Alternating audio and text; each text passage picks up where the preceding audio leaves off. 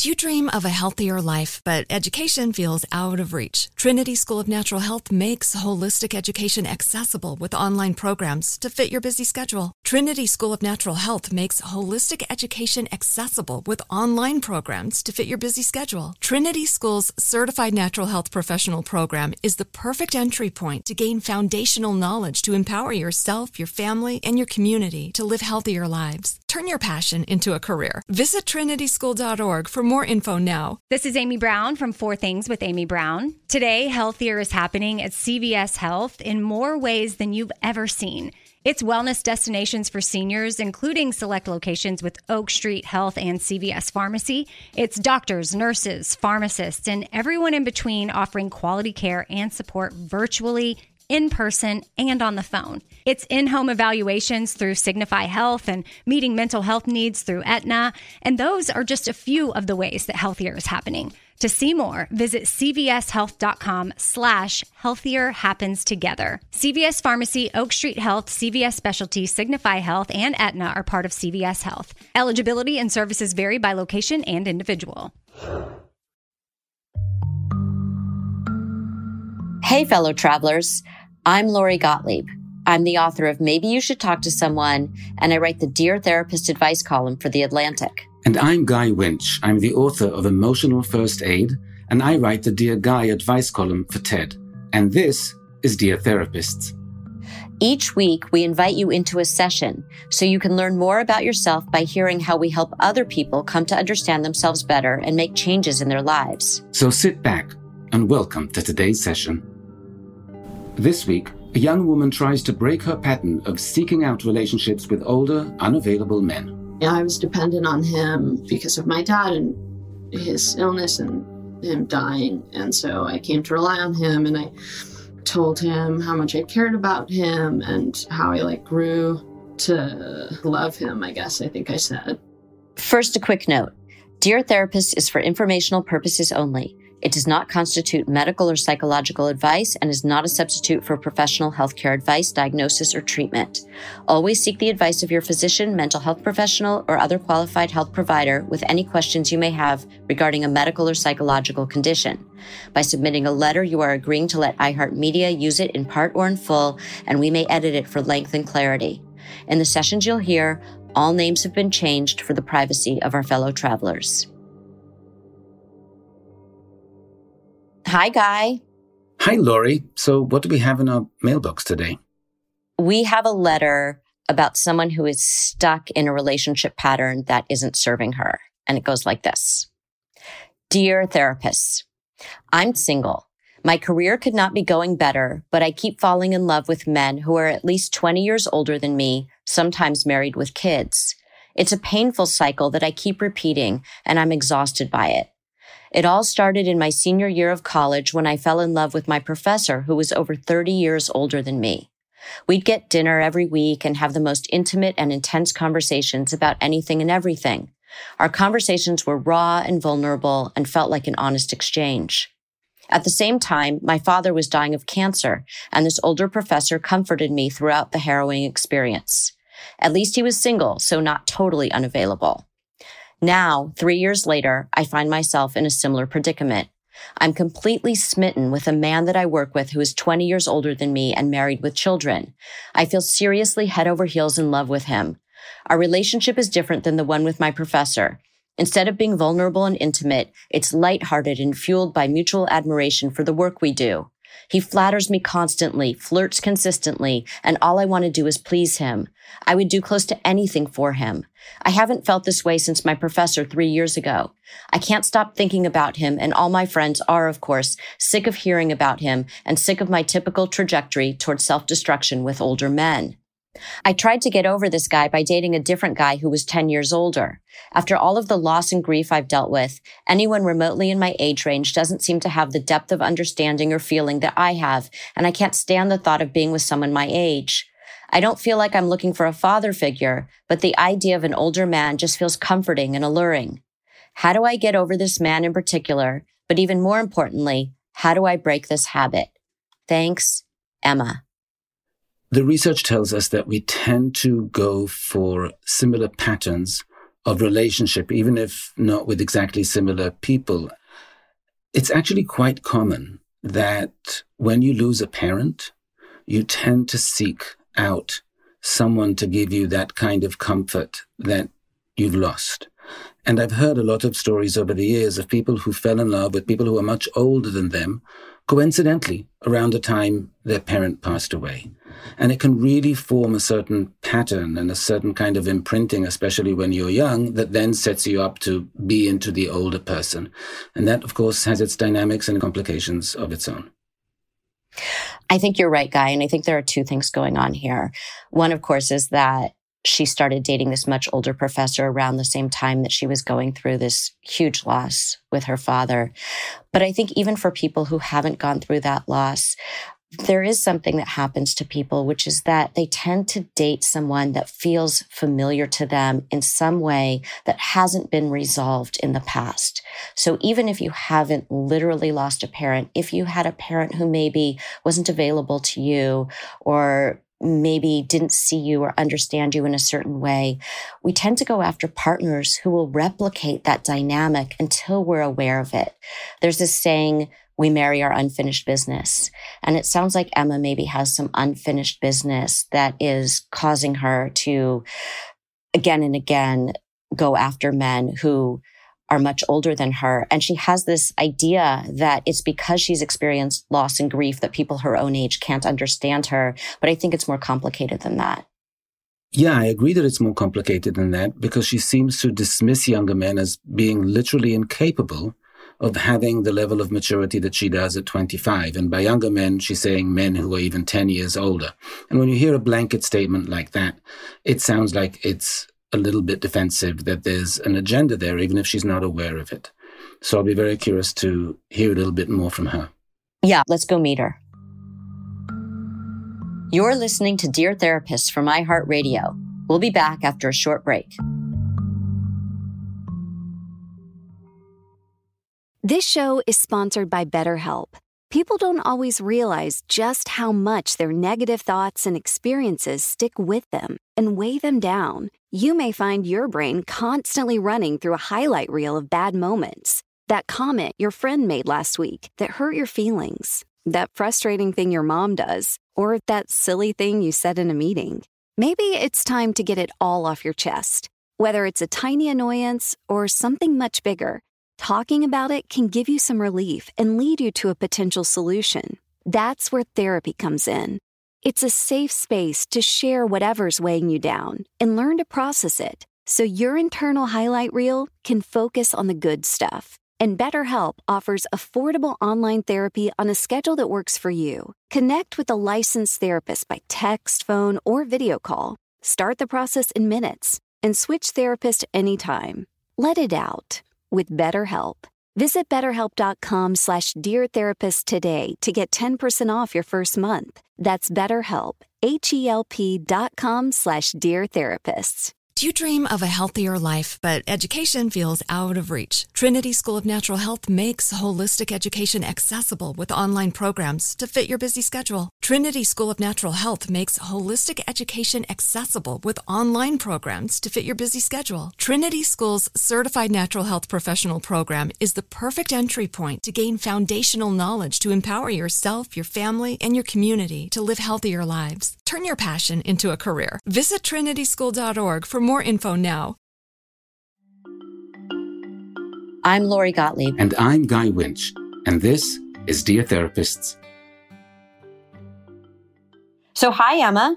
Hey, Welcome to the show. thank you so much for having me. Of course. So we read about your dilemma, and we wanted to start off by learning a little bit more about your relationships prior to the one with your professor. Can you tell us a little bit about those? I was in one romantic relationship, but it was kind of short and really intense. And it was my sophomore year of college. We met at the end of our first semester, and then the school that I went to has a very long winter break. And so we started texting a lot, which turned into like texting every day for like 6 weeks until we got back to campus. And then when we did get back, we started dating immediately, really intensely. And because it started so soon and so intensely, it kind of like imploded on itself. And so we dated for a few months. And that was kind of the only relationship I had been in prior. And then I had other like short-term things or flings or whatever, but nothing really serious other than that. So this person was your age. He was a fellow student. Yeah, he was a fellow student who was 2 or 3 years older than me.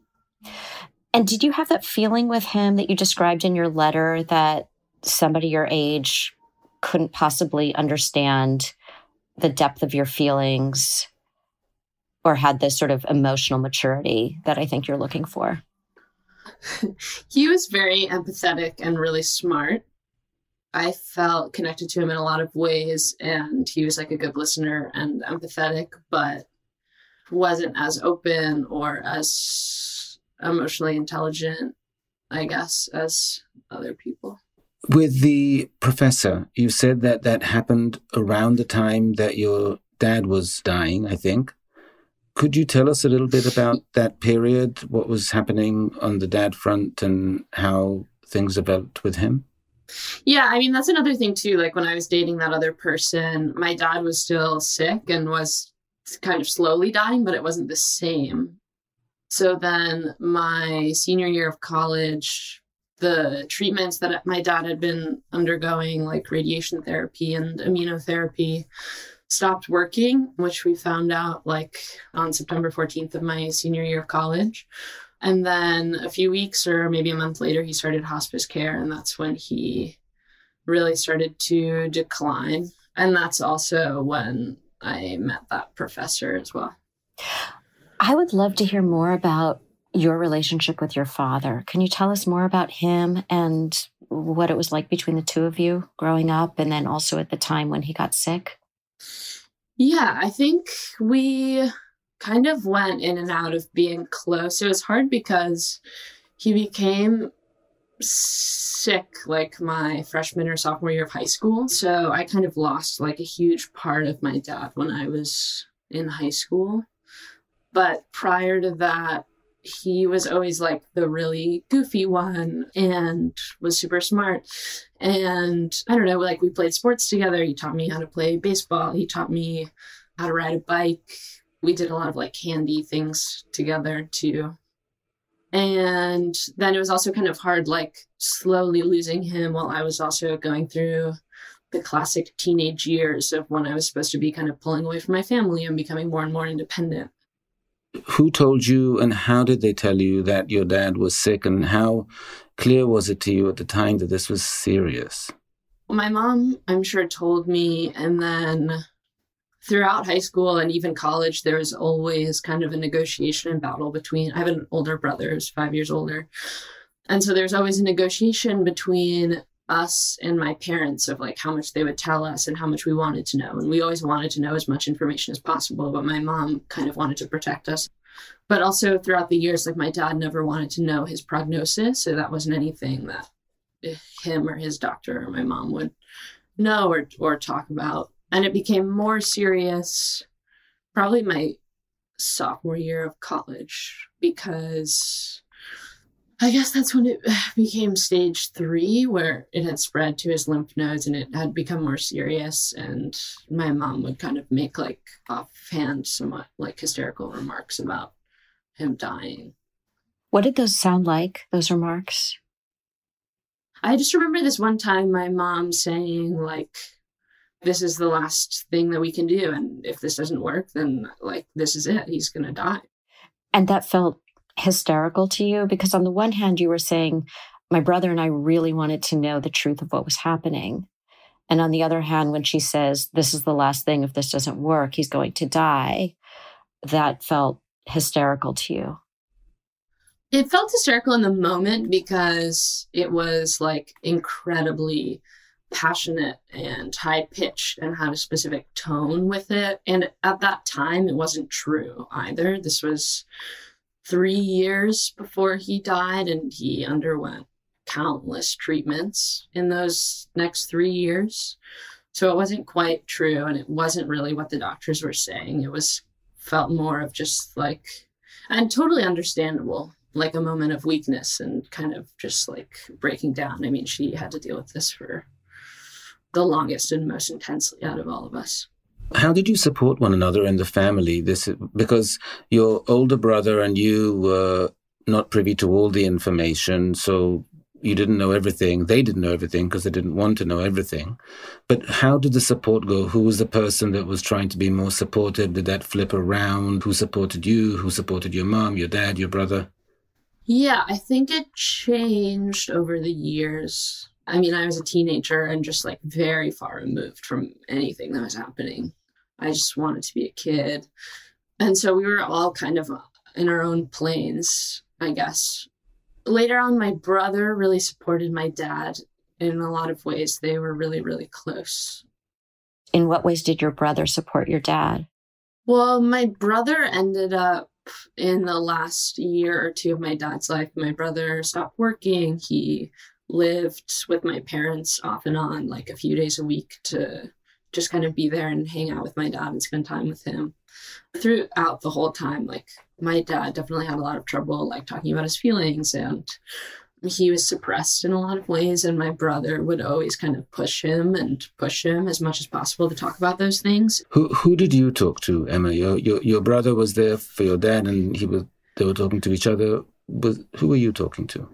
In high school, I didn't tell anyone about it or talk to anyone about it. Actually, the first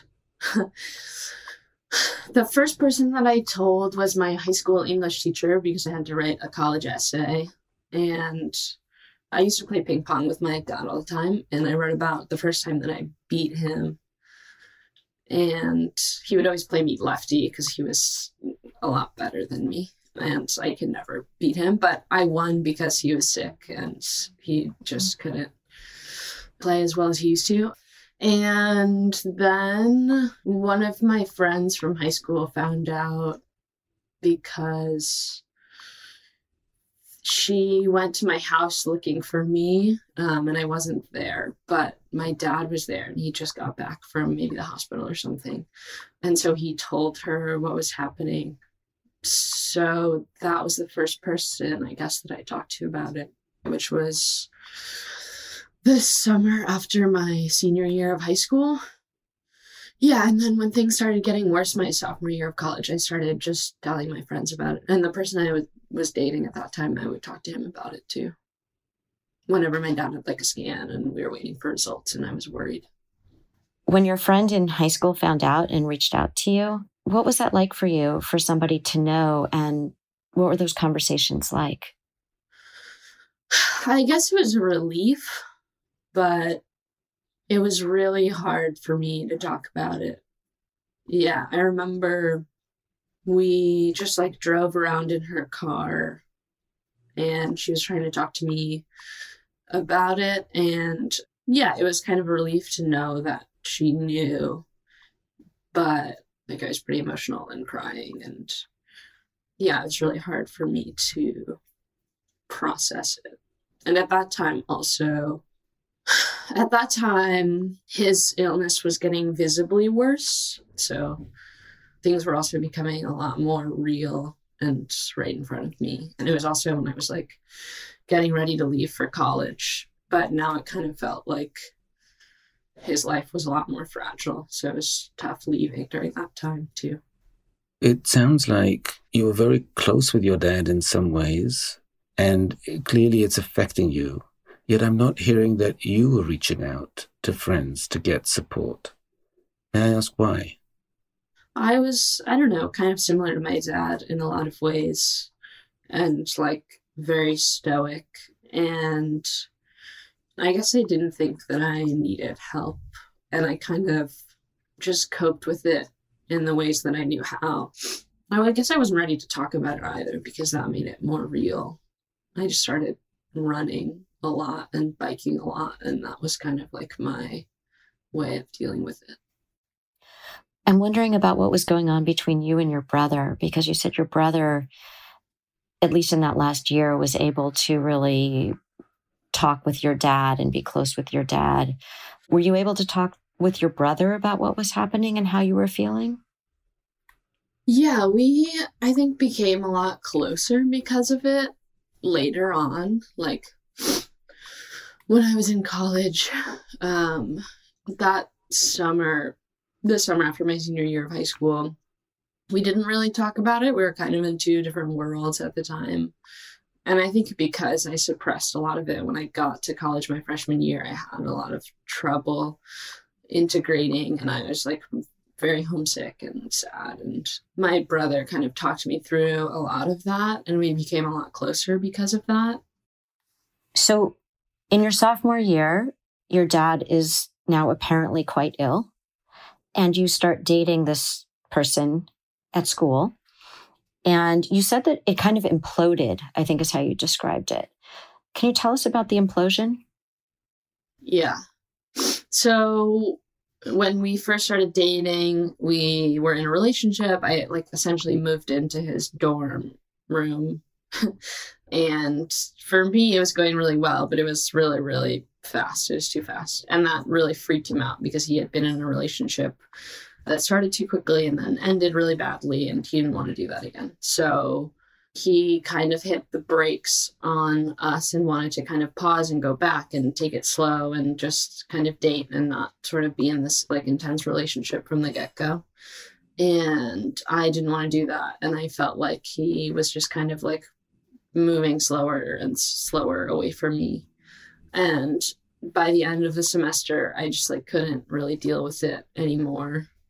The previous semester, I was just a total mess and a nightmare and all over the place and failed one of my classes. Then this semester, I bit off more than I could chew. Wait, hold on. I want to stop you there. So you said it, you kind of threw that off, you kind of tossed that off. I failed all my classes and I was a mess. No, I just failed one class, just one. Okay. But was that related to what was going on for you emotionally around your father's illness, or what was happening for you? I mean, was that unusual for you? Yeah, it was definitely unusual. I was a really good student. Freshman year of college was fine, but I was very, very unhappy, but I did okay. And then sophomore year of college, I was just kind of consumed with getting as many friends as I could so I could be happier. And my dad was doing worse and I wasn't handling it particularly well. And I also kind of just stopped talking to my parents that semester. To both of them? Both of them, yeah. Why? I don't know. So what was the circumstance in which you just stopped speaking to them? How did that come about? I just wouldn't call them. I wouldn't really pick up their calls. I kind of felt like I was trying on this personality that was much more outgoing and fun, and that didn't align with talking to my parents a lot. It also didn't align with the fact that your dad was doing very badly. And I'm wondering if that was a real attempt to run away from that reality. Probably, yeah.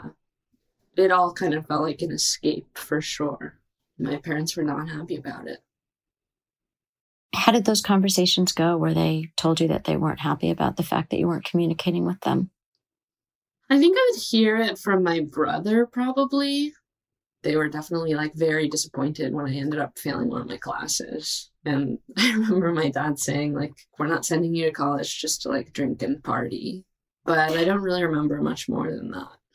You know what comes to mind in that conversation with your dad is that it's almost like sometimes when we're losing someone that we care so much about, it's almost like, you can't fire me, I quit. You failed the class, which you knew would be disappointing. And it's almost like it might have even been a relief to have your father be disappointed in you, that you could at least have that barrier between the two of you. And I think it's hard to see those things when they're happening in the moment. But in hindsight, I wonder if now, when you look at that period in your life, there's a flavor of, it's so hard for me to move closer to the pain of this, that I'm going to move as far away as I can, and I'm going to recreate my personality, and I'm going to drink, and I'm going to party, and I'm going to not talk to my parents, and I'm going to fail a class. Not that you consciously did any of that, but as you look at it now and you try to understand that period in your life, which was so out of character for you, does any of that resonate now? Yeah, I think it does. I mean, the first thing that comes to mind, like, I wonder if it was also just kind of like a cry for help, perhaps. But yeah, I definitely think it does. And I think that's kind of an interesting way of looking at it. Yeah. The other part of that stands out is that it's during this time that your dad was getting sicker. You were pulling away from them more, and you were also trying to attach more intensely to other people. In the first case, that guy that you were dating, that you said it was very intense and very fast. And again, it strikes me that you were really trying to create your life elsewhere, to run away from it as much as possible, because it was just too painful to deal with that reality. So you were living these two lives. On the one hand, at home, things were going poorly with your dad's health. You might have had a sense that you're losing him soon, and yet you're trying to create this party life or this fun life and romance and friends and all at college. And it just seems they were really two different worlds. Were you aware of that at the time? No, not really. I haven't really thought about it that way, but that also definitely resonates. Can we actually move on to how you met the professor? I mean, I'm assuming he was your professor, but how did you meet him? How did that relationship begin? Yeah, so a little bit of backstory, just going into my senior year of college. So when I was dating that person that was really intense for a few months my sophomore year, he ended up not really wanting to be in a relationship with me. And then I kind of fell apart and I withdrew from all my classes. I couldn't finish them and I went home and I was really depressed. And then I took like a year off from college. What did you do that year at home with your ailing father and your probably very sad and anxious mother? And sad and anxious brother. Yeah, my brother he had graduated from college. He was living in the city and was working. I came home and was like severely depressed, like stayed in my room for probably like 2 months. What did your parents think when you came home severely depressed? What were those conversations like in your family? They were really concerned and worried. Did they suggest that maybe you go talk to someone or see a therapist? Yeah. I was talking to someone like twice a week when I first came home, and then eventually once a week, and then eventually not so much. What were you talking about, if I may ask, because there was so much going on? I was like peripherally talking about my dad, but it wasn't at this like forefront of what was happening. I think then I was probably most concerned with and talking about this person that I had been dating. And then I was also like consumed with feeling like a failure for leaving college. And so those were the most pressing issues that I was dealing with. Just trying to figure out how to like get back on my feet and feel like a normal person again. I'm hearing so much loss in what you were experiencing. And maybe you didn't think of it that way at the time, but to me, you were grieving. And you were grieving the end of that relationship with the guy you were dating. And that at first you felt incredibly attached to. And then you saw him move farther and farther away from you, just like your dad was doing, because he was sick and he was going to die. And so you had these two men in your life who you couldn't quite reach because they were both going to move away from you, both for reasons out of your control. And then you were grieving the loss of your life as a student, that you had never been that kind of student before. You had always done well in school. You failed a class, then you withdrew from your classes. And so everything that was familiar to you, everything that was comforting to you had gone away or was going away. I think for all of us, it can be so much easier to deal with the thing that feels the most concrete, which is there's this guy, we were in a relationship, he was pulling back, I'm deeply wounded by this. And that might have been the focus of your therapy at the time. But I think that whether you realized it or not, you were grieving these other losses too. Yeah, I've definitely drawn that connection before. And I think the reason why that breakup was so painful was because it felt so similar to kind of that slow, like, loss that I was feeling with my dad. Yeah. So then I took a full year off from college. I worked at home and then I went abroad for about 6 months. And then I went back to school, and then there was this class that I really wanted to take with this professor who was like pretty well accomplished in his field. And I knew that I wanted to try and build like a professional relationship with him because I thought it would help me in my career. I was doing that over the summer, and I would go to hospital appointments with him. And so then I got back to school and I started that class, and our first assignment in the class was to write about someone you really cared about and someone who you were really close to, and the assignment was to render them in words. I wrote about this story about my dad. Me and my family had gone on vacation that summer in the Berkshires, and my dad was really, really not doing well. He was pretty sick that summer, so he spent most of his time pretty weak and in bed. But there was this one day that we went into town, and we met up with my brother's girlfriend and her mom, and they had a house up there. And my brother's girlfriend's dad had just died like a few months before that from pancreatic cancer. It was really quick. And my dad walked into this store with my mom, and he found this little stuffed animal. My dad was like so frugal. He never bought anything. He like hated buying things. But he saw this little stuffed animal and pointed it out to my mom and said, like, I really want that. And so my mom bought it for him, and he had it with him in bed. It was kind of like, it felt like this like protector of him. And so I wrote about that for this assignment. And I wrote about my dad being sick and this little stuffed animal that gave him comfort. It was almost this like full circle story of when you get older and sick and dying, and you kind of become childlike again. You just want your stuffed animal. And the professor read each one of our stories out loud to the class. I remember after my professor read my story out loud, it was just kind of silent. But he kind of filled that silence with a story about his own dad being really sick, and he was like empathizing, understanding my story. So that's how I met him. How did it move from him being your professor to him being your boyfriend?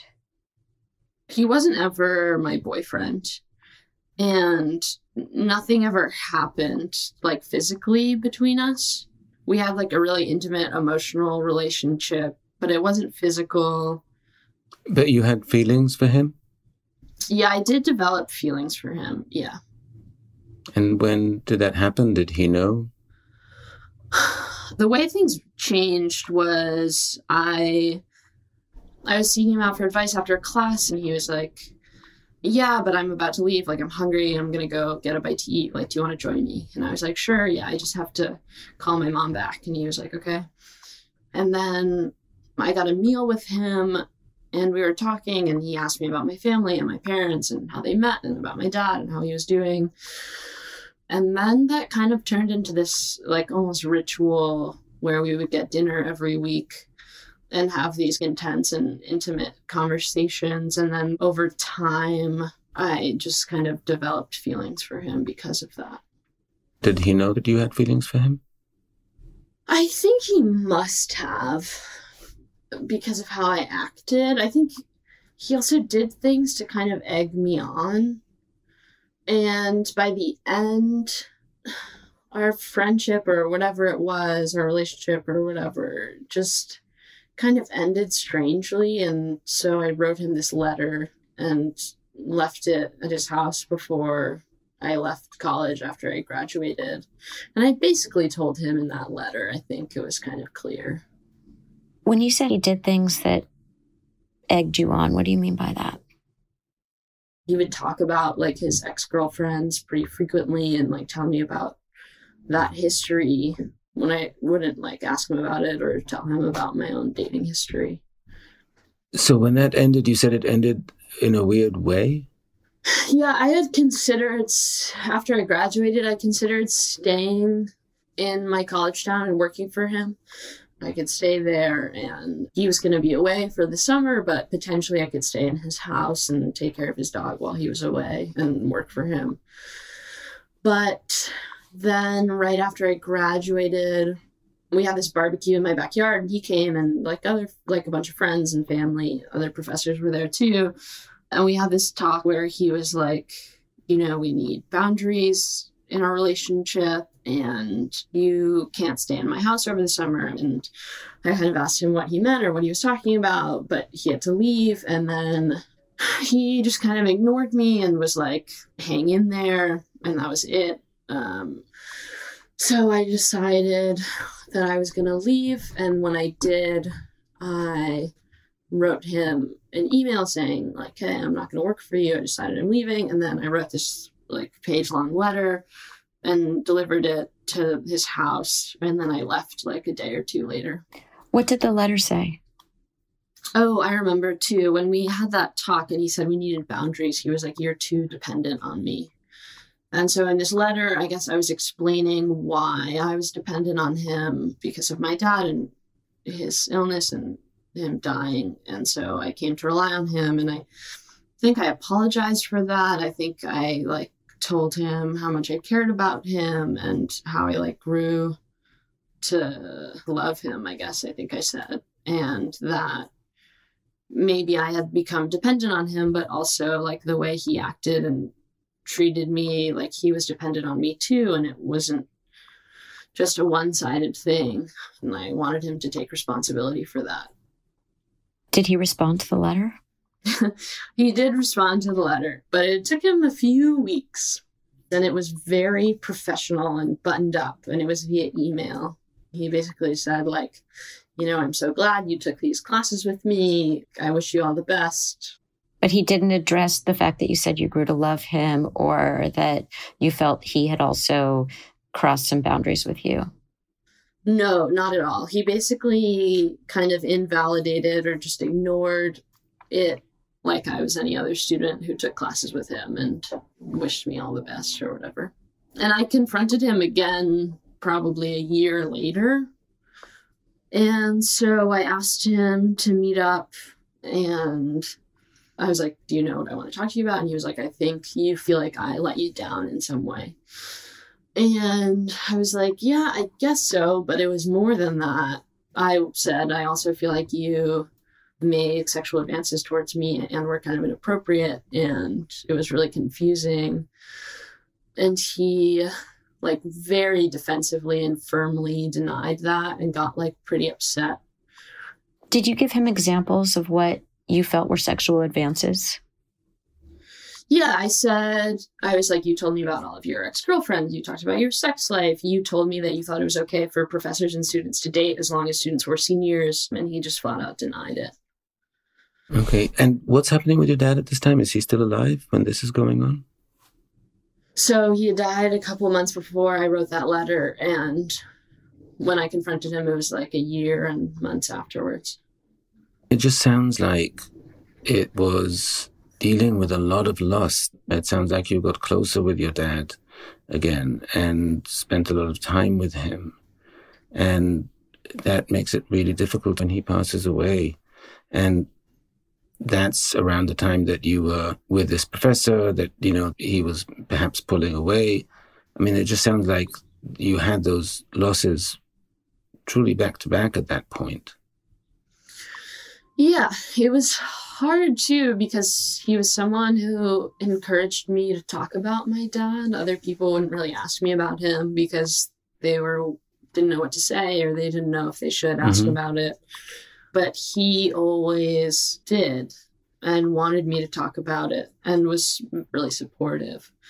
And so then to a couple months after my dad died, to have him then just completely, what felt kind of completely breaking ties was, was really hard. It just seems like such a painful double whammy to go through, losing these, your dad, obviously, and then this person who seemed so significant, who seemed like the person who would be there to help you through it. Yeah, definitely. That summer was so hard because, not only had I lost my dad, but also my mom was just, kind of a wreck. Totally understandable. But I didn't really know how to deal with it, and it felt kind of like losing two parents. And I think I emailed him, I reached out to him and said something to that effect. Did he respond? He responded. I think he expressed some empathy or remorse or whatever. I think he asked me if I had a therapist.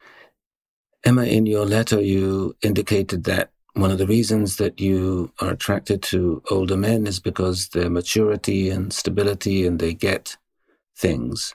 And I can see in the relationship with the professor why you would feel that way, because he actually asked and he was curious about what was going on with your dad, and he seemed very supportive for the time that he was there.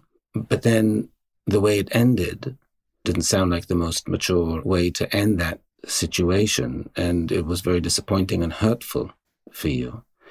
And with that in mind, I do want to hear about this current relationship that you have, that you wrote about. Can you tell us about that?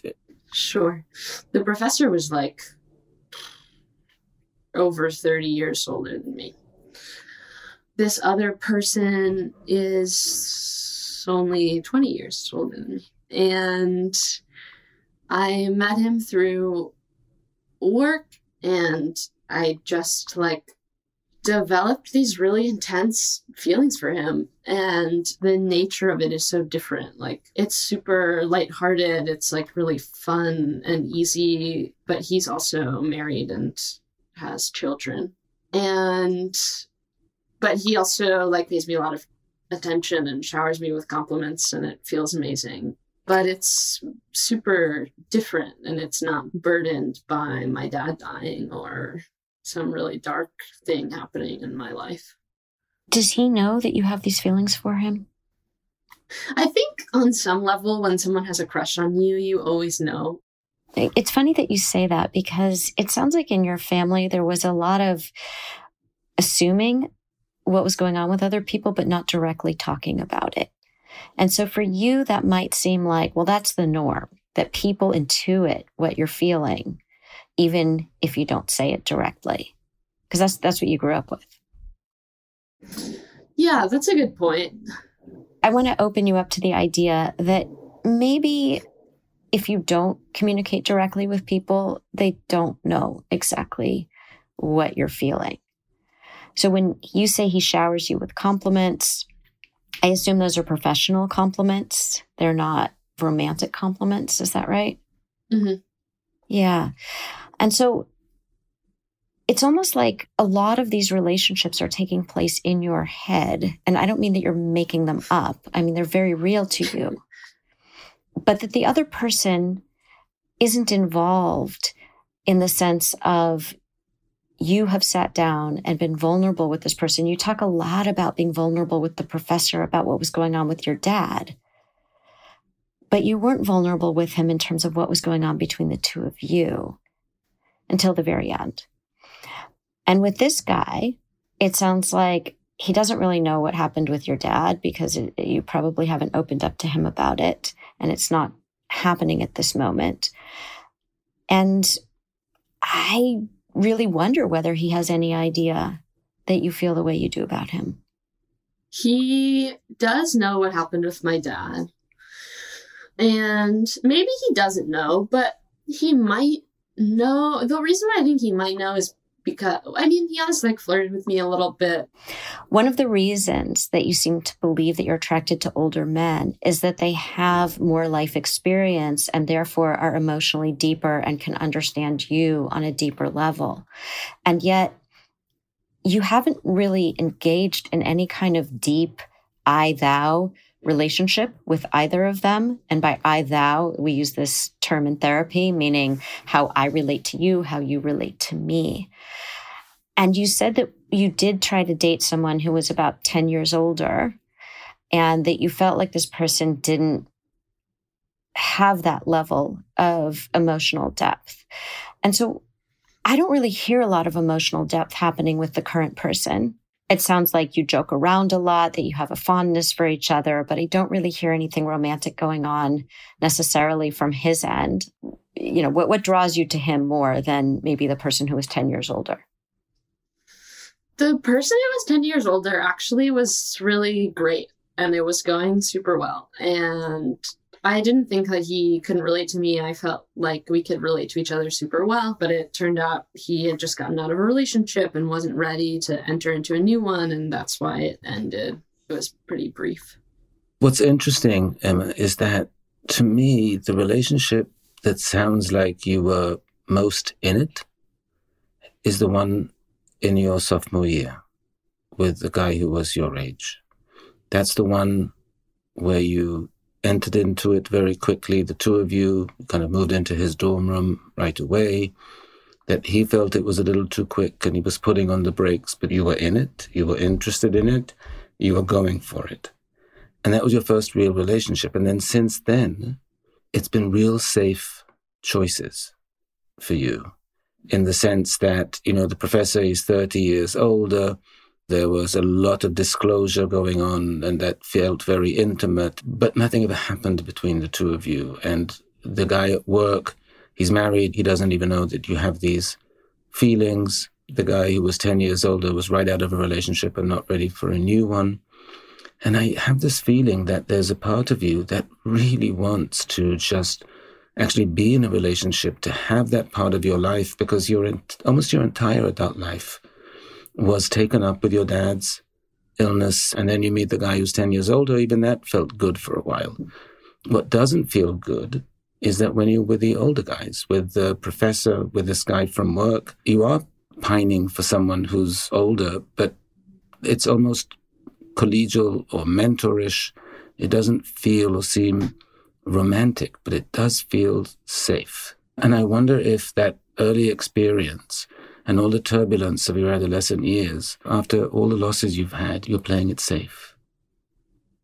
Yeah, I think that's definitely makes sense too. There's something alluring about someone who's unavailable and kind of unapproachable, and it's easier that way because it's not really in the realm of possibility, and therefore there's also not a lot of room to get hurt or be rejected or left or whatever.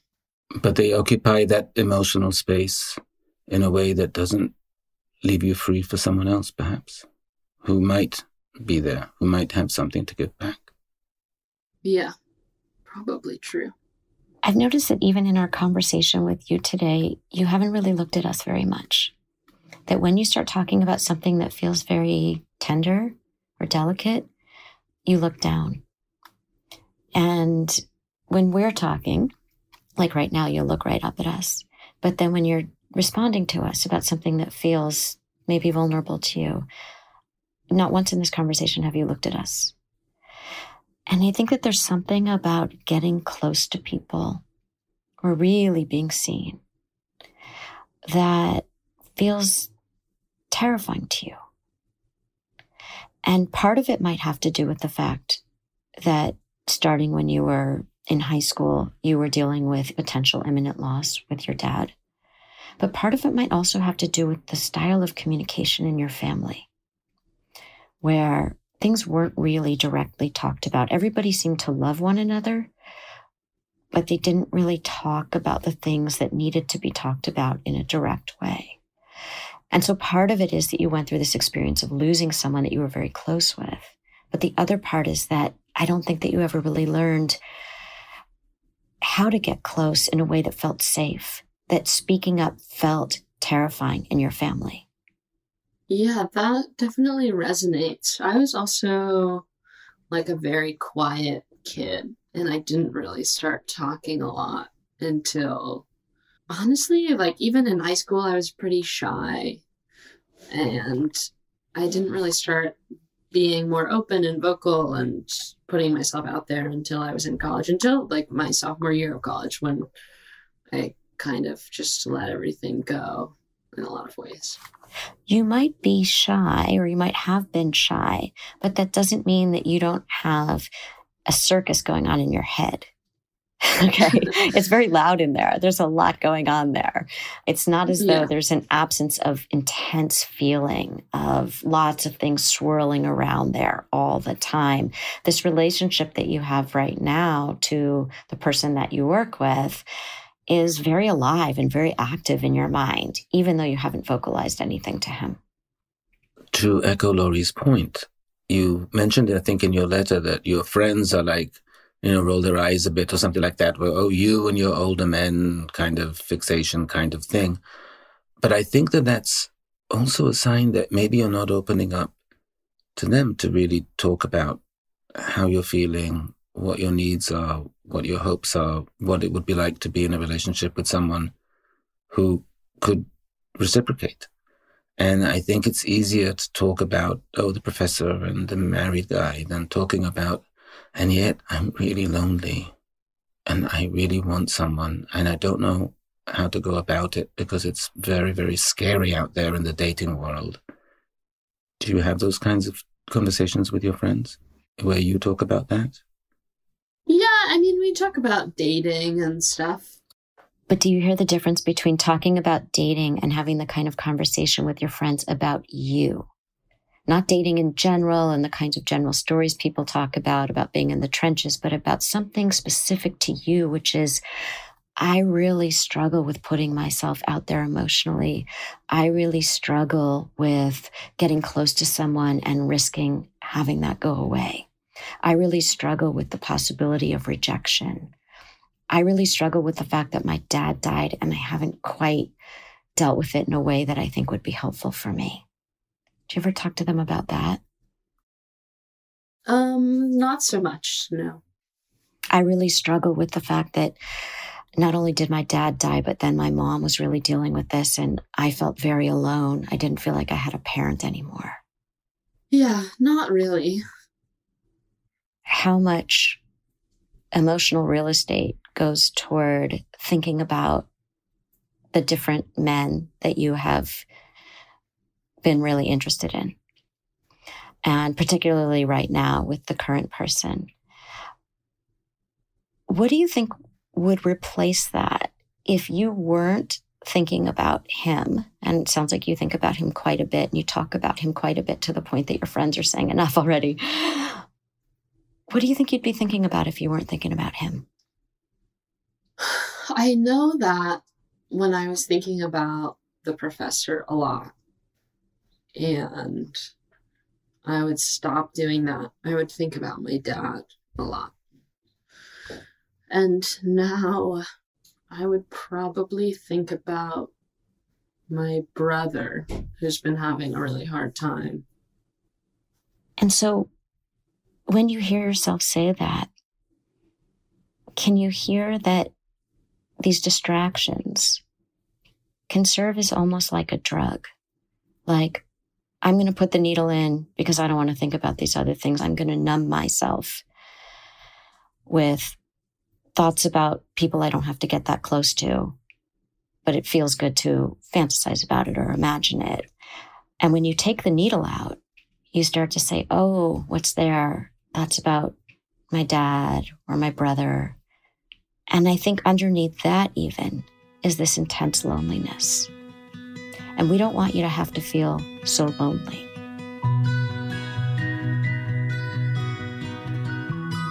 So Emma, we have some advice for you. And what we'd like you to do is we would like you to call your mom. And we would like you to start a conversation with her by saying, you know what, Mom, there's this guy that I can't stop thinking about. And I realized that if I stopped thinking about him, what I would be thinking about would be Dad. And I would like to be able to talk with you about what this experience has been like for our family. And I'd like to be able to share with you a little bit about what it's been like for me. I know you've certainly struggled with it, understandably so. And so do you think that I could share a little bit with you about what this has been like for me to go through Dad's illness and to lose Dad? Could we start maybe opening up those conversations? And I want to be clear that it's not like you're going to go through the last 10 years in that one conversation.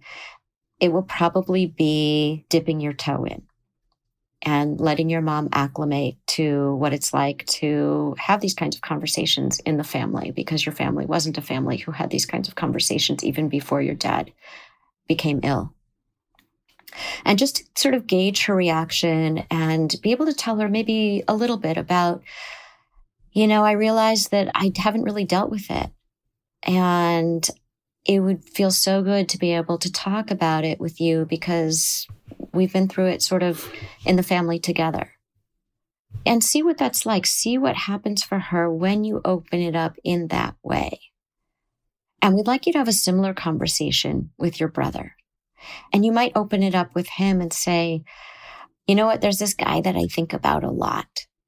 And I realized that if I were to stop thinking about him, I would be thinking about Dad, and I would also be worried about you because I know that you're struggling a lot too. And I would love to be able to talk, the two of us as siblings, about what we're struggling with and what we're going through, and maybe have more direct conversations about that because I think it would be really helpful for both of us. Mm-hmm. And see what that conversation is like with him. And we also feel like that would help you do some of your grief work that hasn't been done yet. How does that sound to you? That sounds hard, but manageable. Okay, good. Emma, there's a second part. You wrote to us about dating, and we have some advice for you there as well. You probably spend many hours a day thinking about the guy from work. And those are, in essence, a bit wasted hours because there's nothing that's going to really happen there. We'd like you to convert at least an hour of that time where you would be thinking about him to thinking about more likely suspects for dating. And are you on any dating apps?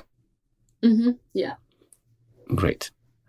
We would like you to spend at least an hour a day talking with age-appropriate people. Now, we had a debate about what that is for you. And I suggested we cap you at 30. Laurie said 35. We're going to agree on 35. We would like you to try, if you can, within this week, set up a FaceTime date or a socially distanced one with somebody within that age range. You've spent so many years dealing with loss and grief and illness and not being able to really have that young adulthood that you really want to have in part. And we don't want you to waste too many more years on the unavailable older guys who can't give you that. So we would like you to spend this time trying to get at least one, and just to remind yourself of those options and that there are people out there in that age range who are mature enough and open enough for you that you can have a relationship with, potentially. And we want you to make sure that the age range really is 25 to 35 so that you are considering people who are your own age. Because I think there's a story that you're telling yourself, particularly about the person that is the object of your affection right now, that somehow he's deeper and can understand you better than someone in your own age range. And yet nothing deep has transpired between the two of you. There has not been one hint of the depth of his inner life in anything that has transpired between the two of you other than that you admire his work. So we also are giving you the ticking clock of the week because you have all kinds of excuses for, why nobody is appropriate. We are forcing the issue and we are making you choose someone. We're not looking for perfect. We're making you choose someone that you think you might have a nice conversation with. That is the extent of it. As part of this exercise, we would like you to tell your friends who are so tired of hearing you talk about this other guy, hey, I am really making a concerted effort to meet someone my own age. Is there anyone you can think about introducing me to? Just making it clear to your friends that, hey, I want you to know that instead of spending all that time talking to them about, oh my gosh, and here's what happened, and we had this interchange, and he looked at me this way, and here's what happened at work, to say, you know what? I'm not going to spend my time talking about him with you anymore. So we want you to stop talking about him with your friends. We want you to talk about the things that you would be talking about if you weren't talking about him. Talk about your dad. Talk about your your fear. Talk about this new idea of, I'm going to be open to meeting people in my age range. Talk about movies that you saw. Talk about books that you read. Talk about the things you would be talking about if you weren't on the drug. Okay. All right. So we look forward to hearing how the conversations go and how the dating goes. And we will hear back from you shortly. Thank you.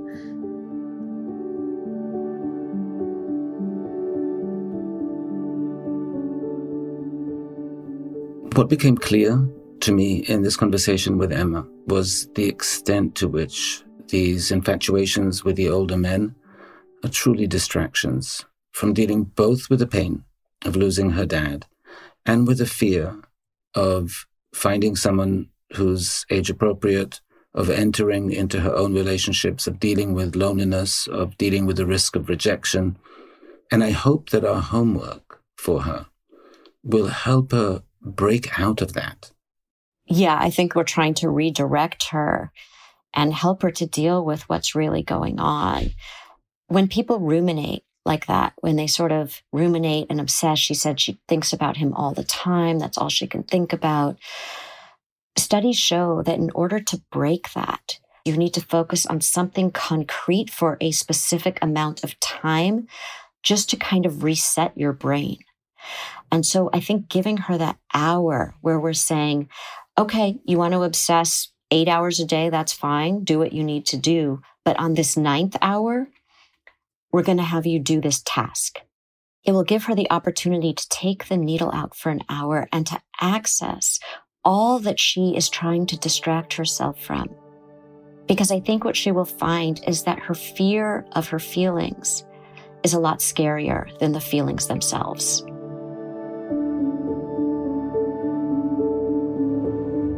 You're listening to Dear Therapists from iHeartRadio. We'll be back after a quick break. Do you dream of a healthier life, but education feels out of reach? Trinity School of Natural Health makes holistic education accessible with online programs to fit your busy schedule. Trinity School of Natural Health makes holistic education accessible with online programs to fit your busy schedule. Trinity School's Certified Natural Health Professional Program is the perfect entry point to gain foundational knowledge to empower yourself, your family, and your community to live healthier lives. Turn your passion into a career. Visit trinityschool.org for more info now. Are you tired of your scented cleaning products smelling and cleaning like meh?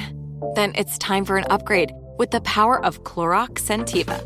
With an uplifting scent that smells like coconut, Clorox Scentiva gives you powerful clean like Clorox, but a feeling like being transported to a tropical island retreat. Imagine putting your phone on Do Not Disturb, tuning out all the constant, just the feeling of warm sand in between your toes and a fruity drink in your hand. The ones with the little umbrella. Refresh your home to feel like an all-inclusive vacation by getting Clorox Scentiva. Also available in grapefruit and lavender scents at a nearby retail store.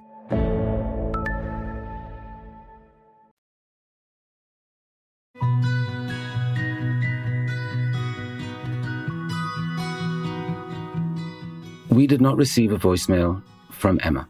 This is the first time that we haven't received a voicemail from one of our guests, one of our fellow travelers. We asked our producer to reach out to Emma and inquire about it and remind her, and she did, and to ask if there was any reason that Emma didn't send the voicemail. And Emma actually said no, that she just was busy and didn't have a chance to get to it, that she would. But again, she did not. Even after she said that, we still didn't get a voicemail. And so we're going to discuss a little bit about what that might be and why that might be going on. Right. And so when something like that happens, when we have that happen in the therapy room, for example, and somebody says they're going to do something and then they don't follow through, and then we talk about it and they say they're going to follow through and they don't. We didn't have the opportunity with Emma to really understand more about what was going on for her. But based on our conversation with her, it did seem like there was a lot of avoidance going on of really dealing with the impact that her father's long illness and death had on her all through her teen years and then through her college years. And what we were asking her to do was to really go to places that maybe she wasn't ready to go to. What happens often is that when somebody comes and tells us their story, and here the story was, I get into these relationships with older men. It doesn't work well for me with younger men my age. And we as therapists, our job is to tell them often a different story than their story. And in this case, the story was, you had a lot of trauma and loss with losing your dad, and you had a lot of hesitation about getting hurt. And so it was safer to go with older men who you didn't really have a relationship with, you had crushes on, than to deal with the fear and the anxiety and the hurt and the potential loss of somebody more in your age bracket than somebody who's 20 or 30 years older. And that is what she then had to confront. And I think that it wasn't just the task she wasn't ready for, but it was the narrative that we were proposing that she was struggling to accept. I think you're right about really embracing this other part of the narrative, and maybe she's having some trouble with that. But I also think that those relationships served as an escape for her from really dealing with the grief and the loss. And when we talked to her about what would you be thinking about if you weren't obsessing about the current guy and if you hadn't been obsessing about the professor, and she said, I'd be thinking about my dad. And I think that when we asked her to talk to her mom and talk to her brother about maybe opening up these conversations in the family about the impact that this experience has had on all of them, that maybe that was something that she's not ready to do yet, that it feels so good in a certain way to hold on to. Well, let me think about the guy at work, and what does that mean that he said that, and was he flirting with me, and is he ever going to leave his wife for me, than to say, hey, mom, hey, brother, we have a lot of stuff that maybe we should talk about. I agree. And I think the other part of that is it also was safer to think about the married guy at work than it is to deal with the potential hurt and disappointment of dating someone that could actually reciprocate and have a real relationship, with all the fears that go with entering into that. Yeah, and I have a lot of compassion for Emma, because I think by not reporting back to us on how these tasks went, and I think that means that she didn't do them, that she was sending us a message. But again, there's that avoidance of, instead of saying to our producer, you know what, I thought about it, but I'm not really ready to do these things yet. I'm so sorry. And just being direct about it.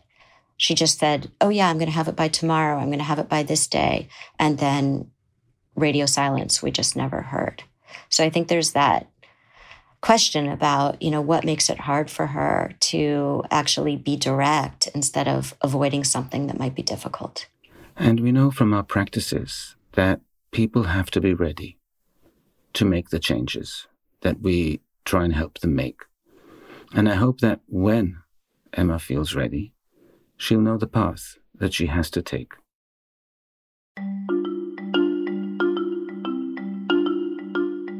Next week, we'll get updates from last season's sessions to find out how our advice worked out a year later. I was always taught that your parents will live with you and you take care of them for the rest of your life. There's no other option. So when you both presented something else to me and gave me permission of a sort, that was life-changing. Hey, fellow travelers. If you're enjoying our podcast each week, don't forget to subscribe for free so that you don't miss any episodes. And please help support Dear Therapists by telling your friends about it and leaving a review on Apple Podcasts. Your reviews really help people to find the show. If you have a dilemma you'd like to discuss with us, big or small, email us at laurieandguy@iheartmedia.com. Our executive producer is Noel Brown. We're produced and edited by Mike Johns, Josh Fisher, and Chris Childs. Our interns are Dorrit Corwin and Silver Lifton. Special thanks to Allison Wright and to our podcast fairy godmother, Katie Couric. We can't wait to see you at next week's session. Dear Therapists is a production of iHeartRadio.